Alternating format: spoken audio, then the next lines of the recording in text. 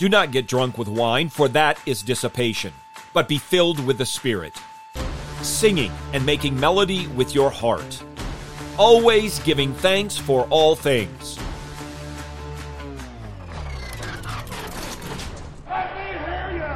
Slow it loud! A1, A2, A3. Please.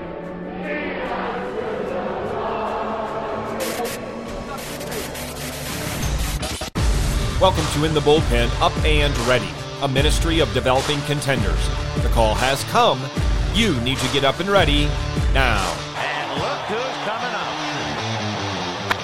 High fly ball into right field. She is gone. I just read words from Ephesians chapter 5, and they continue.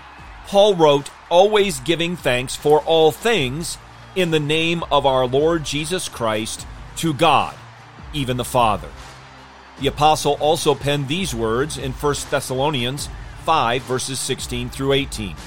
Rejoice always, pray without ceasing, in everything give thanks, for this is God's will for you in Christ Jesus.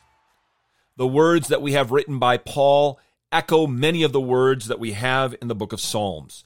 And that makes sense, because all Scripture is God-breathed. From beginning to end, it has been revealed and inspired by God the Holy Spirit. Like all the Holy Bible, Psalm 113 is the inerrant and infallible Word of God. Hear now from it. Praise the Lord. Praise, O servants of the Lord. Praise the name of the Lord. Blessed be the name of the Lord from this time forth and forever. From the rising of the sun to its setting, the name of the Lord is to be praised. The Lord is high above all nations. His glory is above the heavens.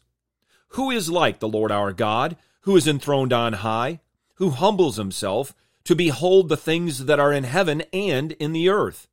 He raises the poor from the dust and lifts the needy from the ash heap, to make them sit with princes, with the princes of his people. He makes the barren woman abide in the house as a joyful mother of children. Praise the Lord.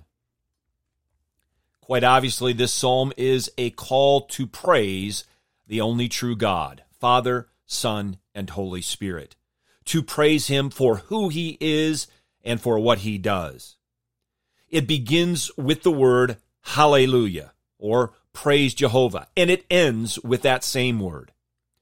In the first 3 verses, we have the call to praise God, and then in verses 4 through 9, the reasons why. Psalms 113 through 118 are known as Hallel Psalms, or more particularly, Egyptian Hallel Psalms. Psalm 113 and 114 were sung at the Passover meal. Psalms 115 through 118 after the meal. Jesus sang these psalms with his disciples in the upper room. The call to praise is given to the servants of Father, Son, and Holy Spirit. It is given to those who are the redeemed of the Lord. And it is a call to bless his holy name, to do so all day, every day, to do so now, and to do so forever. It's a call that goes out to all the earth, from east to west, from the rising of the sun to its setting. We are to praise our Lord and Savior in this way, because he is the majestic creator and Lord of all.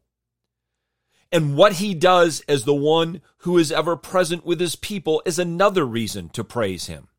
So what we have here is a declaration that the Lord is both transcendent and immanent. The one that is high above all nations, whose glory is above the heavens, is not a distant and aloof God, but who humbles himself to behold the earth. He helps the poor and needy. He makes the barren woman a joyful mother.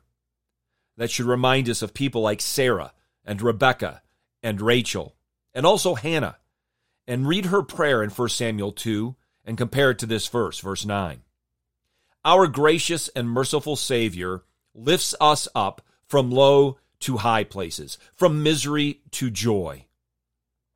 Nowhere is this more evident or gloriously displayed than in Jesus Christ. Jesus Christ, who, although he existed in the form of God, did not regard equality with God a thing to be grasped, but emptied himself, taking the form of a bondservant. The transcendent one became flesh and dwelt among us. And he died for us, that we may have the forgiveness of sins, that we may be the children of God.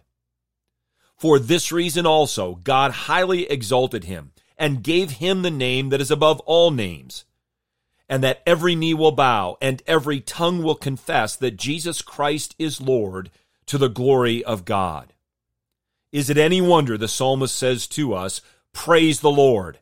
Praise, O servants of the Lord. Praise the name of the Lord."